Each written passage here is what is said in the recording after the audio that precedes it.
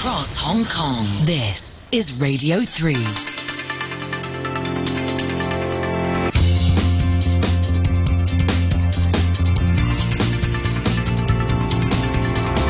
Money Talk.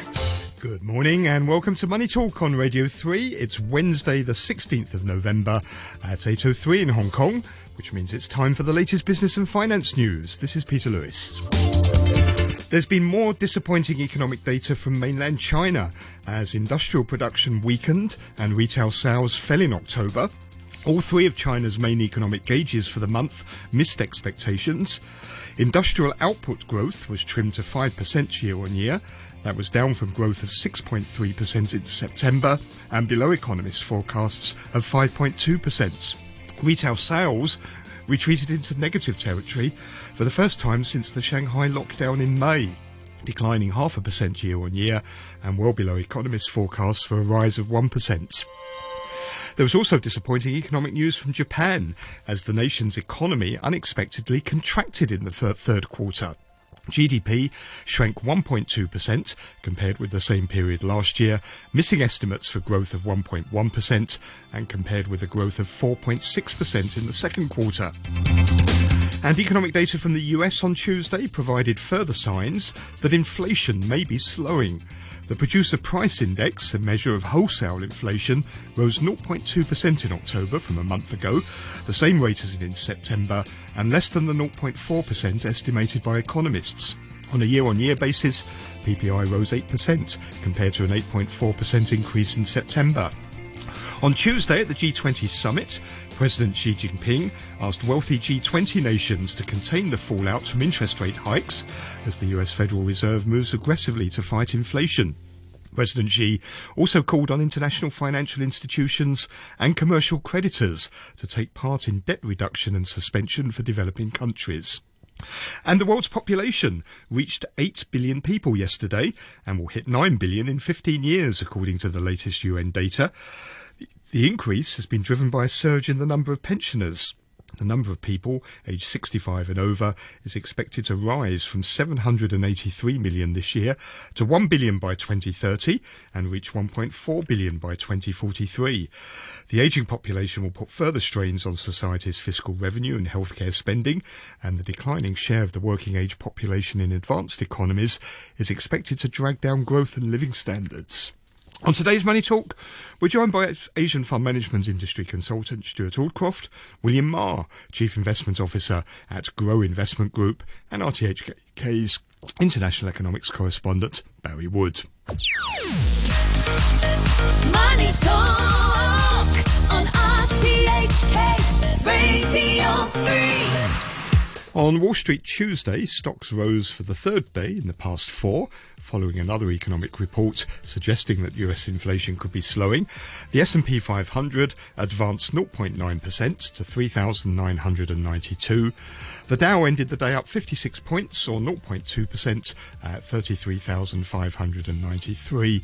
The Nasdaq Composite gained 1.5% to close at 11,358. Stocks came off their highs following reports of Russian missiles exploding in Poland, killing 2 people. Russia denied that it was behind the rocket attack and accused Ukraine and the West of provocation. In Europe, the Stoxx 600 index rose 0.4%. London's FTSE 100 fell 0.2%. Hong Kong stocks have continued their November surge, with the Hang Seng index rising to a 7-week high. The Hang Seng climbed for a third day to end 723 points, or 4.1% higher, at 18,343. That's the highest close since the 21st of September. And that takes its November rallies so far to almost 25%, putting the index back into bull market territory. The tech index soared 7.3%, led by a 9% gain for EV manufacturer XPeng, and on the mainland the Shanghai Composite Index added 1.6% to 3,134. Elsewhere in the region, shares of Taiwan semiconductor manufacturing jumped almost 8% higher after it was revealed that Warren Buffett's Berkshire Hathaway took a stake of $5.1 billion in the chip maker. In the commodities markets, Brent crude oil settled 0.8% higher at $93.86 a barrel. Gold climbed 0.5% to $1,780 an ounce. The US 10-year Treasury bond yield fell 9 basis points to 3.78%. And the US dollar is about 1/3% weaker this morning against a basket of major currencies. The euro is trading at $1.03.50. The bucks at 138.93 Japanese yen. 1 British pound buys $1.18.50 and 9 Hong Kong dollars and 29 cents. The Chinese yuan is at 7.05 in offshore markets. And Bitcoin has rallied almost 3% today to $16,800. Asian stock markets are slipping at the open. The ASX 200 in Australia is off 1/3%. Stocks in Japan also just opened. There, the Nikkei 225 is down 0.1%. In Korea, the Kospi is down 0.2%. And futures markets pointing to a loss of 70 points for the Hang Seng at the open this morning.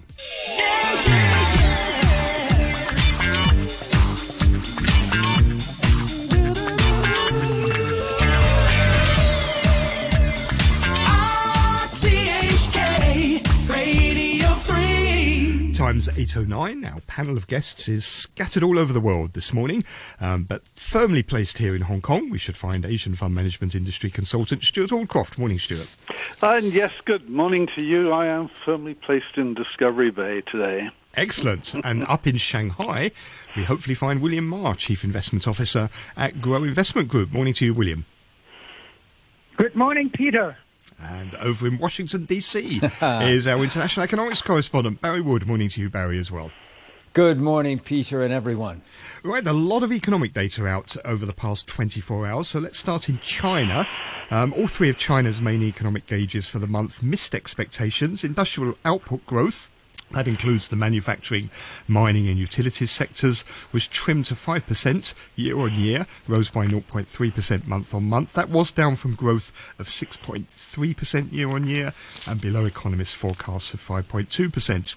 Retail sales slipped into negative territory for the first time since May, when we had the Shanghai lockdown, down 0.5% year-on-year. Economists had been forecasting a rise of 1%. And then China's January to October nationwide fixed asset investments, which is a measure of expenditure on items such as infrastructure, property, machinery and equipment, increased by 5.8% year-on-year, but that was down from 5.9% in September, also missing economists' estimates.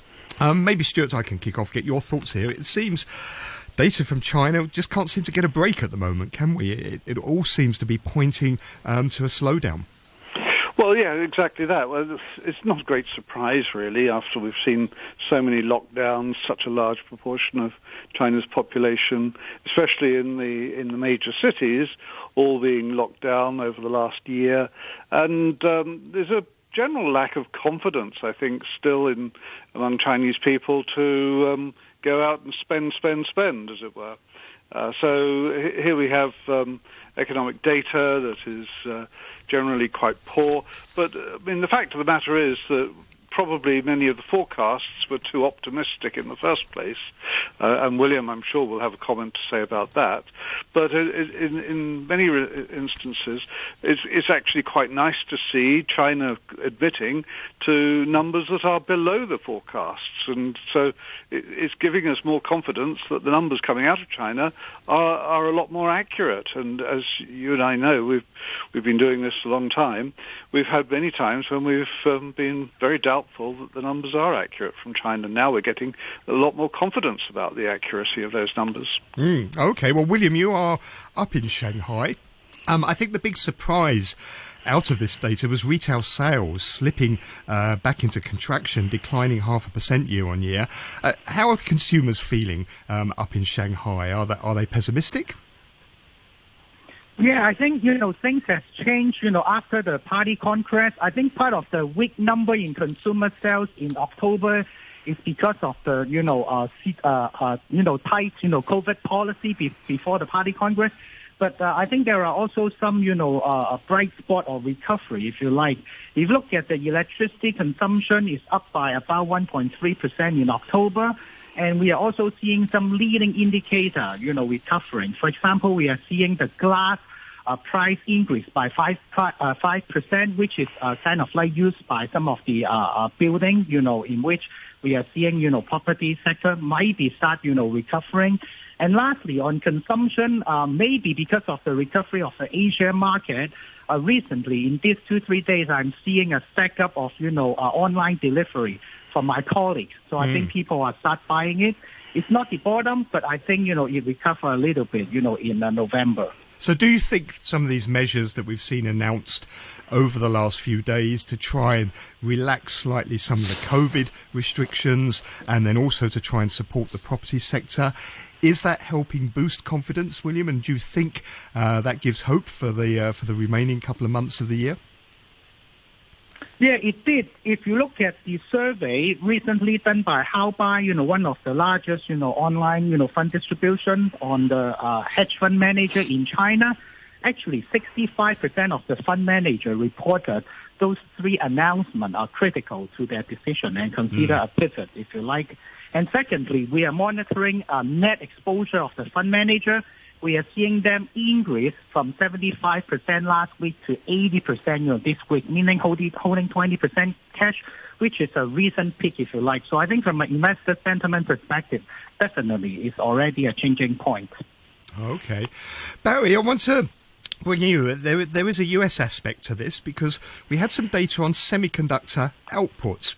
China's output of semiconductors declined by the most on record in October, fell 26.7% from a year ago. That's worse than the slump that was seen of almost 25% in August. It's the biggest decrease since records began in 1997.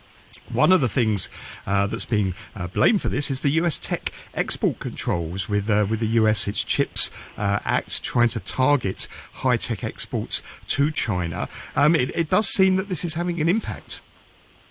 Well, it's having an impact because we've got a real problem in our semiconductor industry, even without the China export ban. And that is still going back to the supply chain and logistics. So I think that you've got a lagging industry here in the States, and you've got lagging investment action both in Ohio, Texas, and Arizona. The semiconductor is under pressure, and I don't think that it's going to be cleared anytime soon. Do you think as a result of the G20 summit and the meeting between President Biden and President Xi, there might be some softening of these actions against China? Well, that's a very key question because, let's face it, 3 hours plus between the two leaders is a very positive development. And, you've got both sides saying no new Cold War. That's progress. But, the Chinese would like the tariffs to be lifted. No mention, no indication that that's going to happen. Nothing about semiconductors and what the United States put into place in October being changed. Now, we don't know a lot of the details that went on, but I will say this. When the two sides talk about special groups that would examine climate change, pandemic response, that is a positive signal as well. But I don't think it's going to have any direct influence on the state of the global semiconductor industry, which only seems to be doing well in Taiwan and maybe in Japan. It's interesting, Barry, and I'm surprised you're not in Bali for this G20 meeting. I'm sure you would have wanted to be. But it's interesting that we have got Warren Buffett buying into TSMC in Taiwan, putting in, $4 billion US dollars to buy in a share stake there, at the same time that China is not doing so well with its own semiconductor industry. And it makes you think, well, maybe China's not producing the right semiconductors, quite apart from the export ban. It's not producing the right ones because it's also been reported within China that it doesn't have enough for its own manufacturing industries anyway. This is a real problem, and I think the only real booming area in semiconductors is indeed Taiwan. Now, Warren Buffett, $4 to $5 billion is nothing for him. He's got $100 billion of spare cash. So he wants to be there. There's certainly an endorsement of Taiwan semiconductor manufacturing industry. But I'm not sure that it's going to be decisive. But you're right. And would I like to be in Bali? You bet. This is a very important meeting, and but you can't be everywhere, can you, Stuart? Of course. No, of course not. William, on the semiconductor front, we've had SMIC, Semiconductor Manufacturing International Corp, China's largest chip maker, say that clients are really reluctant at the moment to place new orders because consumer spending is weak, so they're not upgrading their smartphones or their consumer electronics goods. How much is all of this, the weak demand on the mainland, plus the US export controls impacting the semiconductor industry there? Yeah, I want to in Bali too. I think, Peter, I think, what Barry and Stuart mentioned is correct. Meaning that, there is a lackluster demand globally, for kind of like end product. I think that is also part of the reason why, SDMC, as you mentioned, is not seeing, good demand. But having said that, from a fund manager, investor perspective, in this round of rally, we are seeing, the chip maker in China rally most, meaning that investors are following this maybe from a strategic kind of like investment perspective, not from a global recession or end demand, slowing down perspective. And what did you make of the President Xi, President Biden meeting at the G20 summit? How is that being reported up on the mainland, and how do you see that? Do you see it as a big positive development? Yeah, it's positive in a sense that, we see a smile, from presidency, as we discussed, yesterday. And secondly, I think, not wearing masks is also important indicator. Thirdly, is definitely the tone and the friendship, is kind of like continue. I think that is important. And that is one of the three pillars, important three pillars, drive up the rally yesterday. And, things have changed, from my perspective. Stuart, want to switch to Japan. What's gone wrong in Japan? The economy unexpectedly contracted in the third quarter, down 1.2%. Compared with growth of 4.6% in the second quarter. Surprising, because the economy's been opening up, hasn't it? It's been welcoming tourists into the country, reducing or eliminating COVID restrictions, and yet it's sunk into contraction. Yes, it's not been very quick, the opening up, and still there's a long way to go in the opening up for tourism particularly, but Japan is definitely welcoming tourists now. But bear in mind that the Japanese yen has fallen a lot, and that's causing imports, which Japan relies on for fuel and many other areas. It's increasing the cost of imports. It's pushing up inflation, and GDP has struggled as a result of all of this. So yes, the Japanese economy is probably not doing as well as it would like, but then that's true of many places around the world, frankly, at the moment. And Japan, like other places, was in a form of lockdown for a very long time, an extended period, and so that won't have helped too much either. Barry, can I get your comments on the US data that came out overnight? The Producer Price Index, which is a measure of wholesale inflation, up 0.2%, but well below economists' forecasts of 0.4%. On an annual basis, it rose 8%, and that's well below the peak, which was 11.7% in March. If we combine this with also the decline in the Consumer Price Index that we saw last week, are you seeing signs that inflation is peaking, or is it too early to say with just this 1 month of data? No, I think you're right. I think we do see signs that inflation has probably peaked. And you mentioned March. There was a CPI figure of 11%. And now we're down to what? On the CPI, consumer prices, down to 7.7% for year-on-year through October. That's a significant improvement.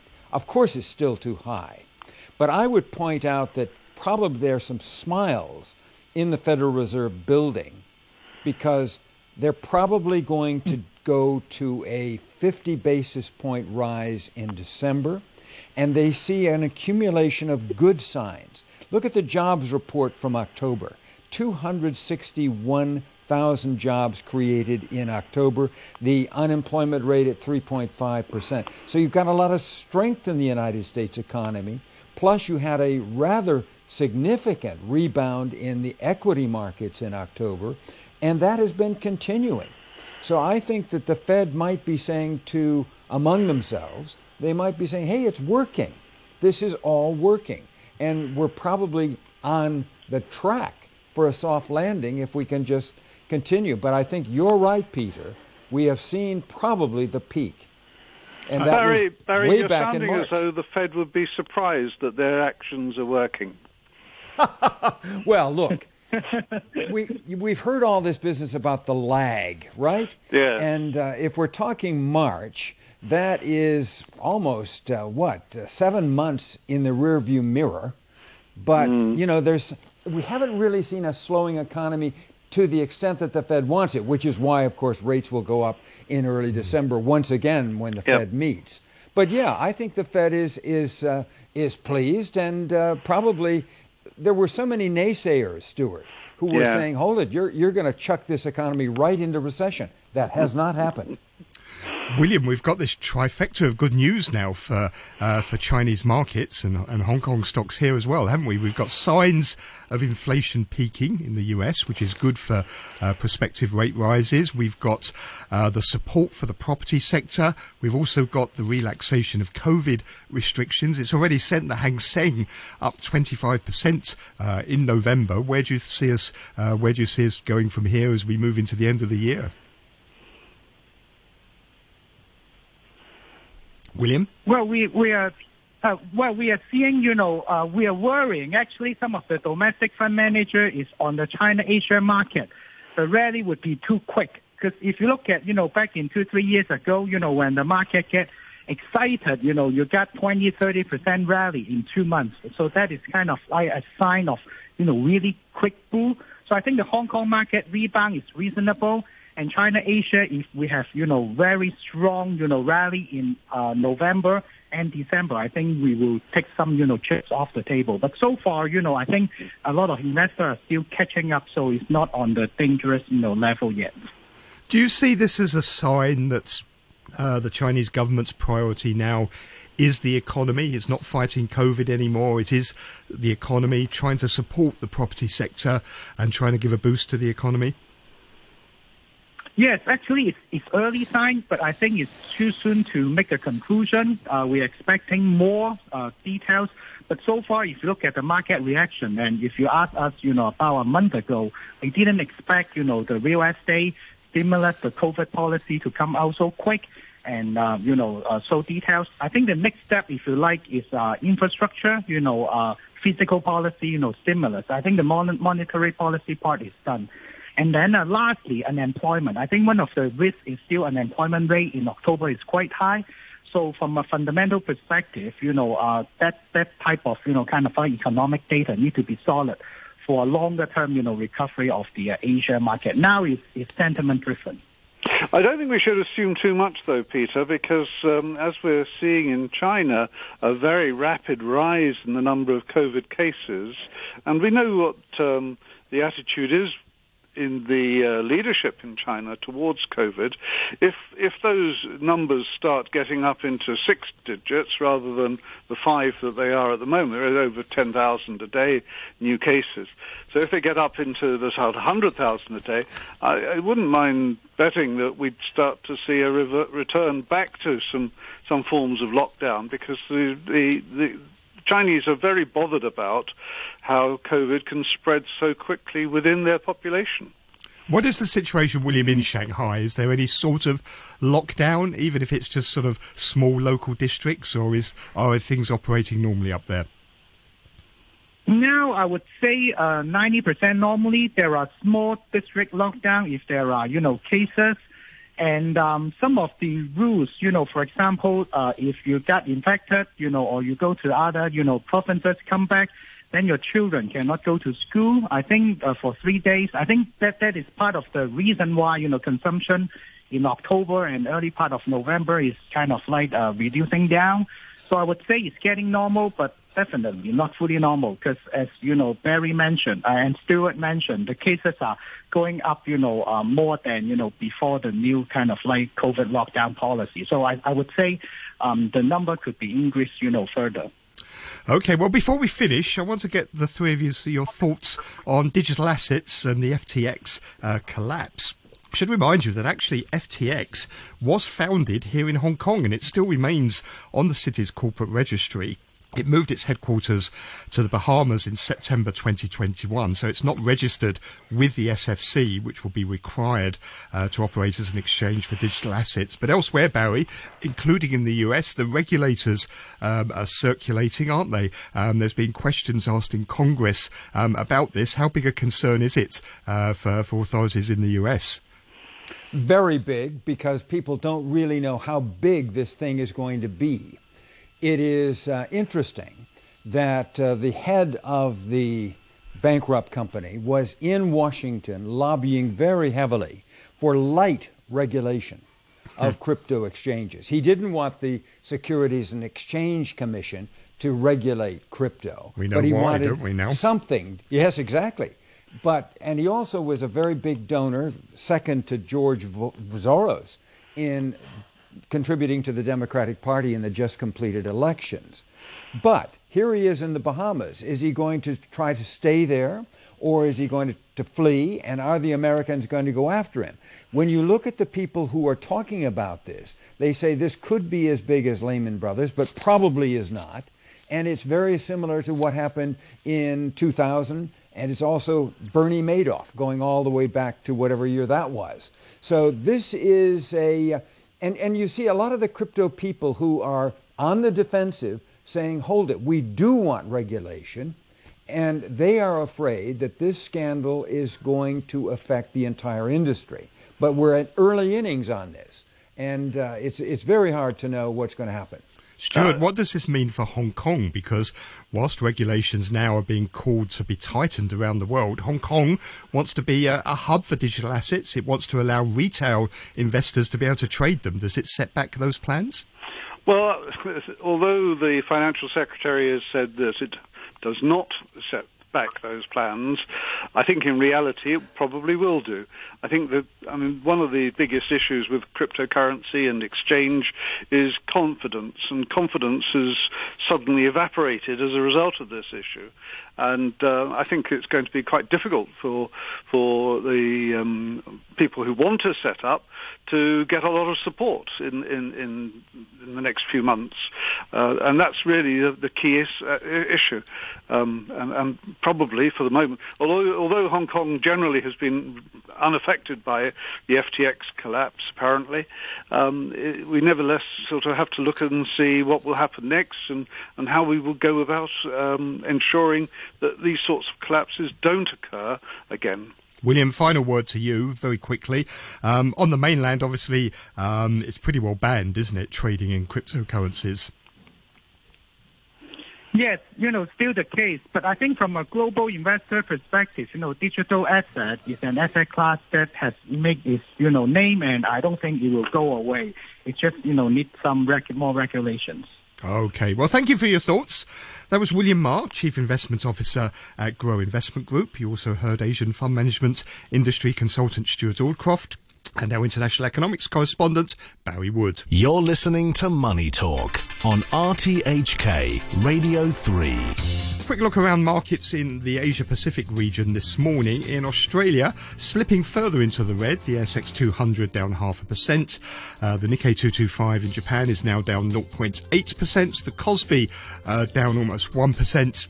And looks like Hong Kong stocks are going to slide at the open with the Hang Seng down about 120 points.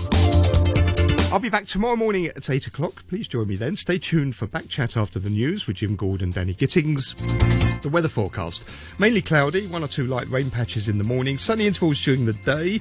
The maximum temperature is going to be around 26 degrees, and then the outlook is for it to be mainly cloudy on Thursday and then sunny periods in the following few days. Temperature right now is 23 degrees, 84% relative humidity. Time's 8:32. Here's Barry O'Rourke with our half-hour news. The government says it vehemently refutes a report by a US congressional committee saying its comments were slanderous and ill-intentioned. It urged the United States to stop maliciously interfering in Hong Kong affairs. Vicky Wong reports. The government says the United States-China Economic and Security Review Commission has again made up excuses which deviate from the facts to maliciously slander the national security law. It said all actions by law enforcement agencies were evidence-based and law-abiding. Meanwhile, the SAR had an independent judiciary, and the government was firmly committed to upholding the rights and freedoms enjoyed by Hong Kong residents. The government also defended electoral changes that ensure patriots administer Hong Kong. It said no one in any region in the world would allow political power to fall into the hands of forces who betray their own country. It described recent LegCo and chief executive elections as open, fair and honest, demonstrating broad representation and political inclusiveness. Poland says it's putting some military units on a heightened state of alert after an explosion killed 2 people near the border with Ukraine. Unconfirmed reports say the blast may have been caused by a stray Russian missile. Poland's National Security Council has been holding an emergency session, and President Andrzej Duda has been talking to President Biden. NATO's Secretary-General Jens Stoltenberg said the alliance was monitoring the situation. The BBC's Jeremy Bowen has this report. Working out exactly what happened is vital. The North Atlantic Treaty says an attack on one member is an attack on the whole alliance. It follows a day of missile attacks on Ukraine, one of the biggest since the war began. Most of Ukraine's major cities were hit. Attacking the infrastructure of a city is a common tactic in war, trying to pressure a government by making the lives of civilians hard. Ukraine's president said it wouldn't work. Russia's defence ministry has said there were no missile strikes near the Poland-Ukraine border and called the reports a provocation. Divisions over Ukraine overshadow the first full day of talks in Bali between leaders of the group of 20 major economies. A draft communique said most G20 members condemned Moscow, but also acknowledged other assessments. The BBC's Jonathan Head reports from Bali. Russia is a member of the group, and while President Putin stayed away from this meeting, he was represented by his Foreign Minister Sergei Lavrov. He had to listen to his government being denounced by some G20 leaders and to an impassioned speech delivered from Kiev via video link by President Zelensky. Western leaders want this gathering of the world's largest economies to deliver a resounding condemnation of Russia's actions in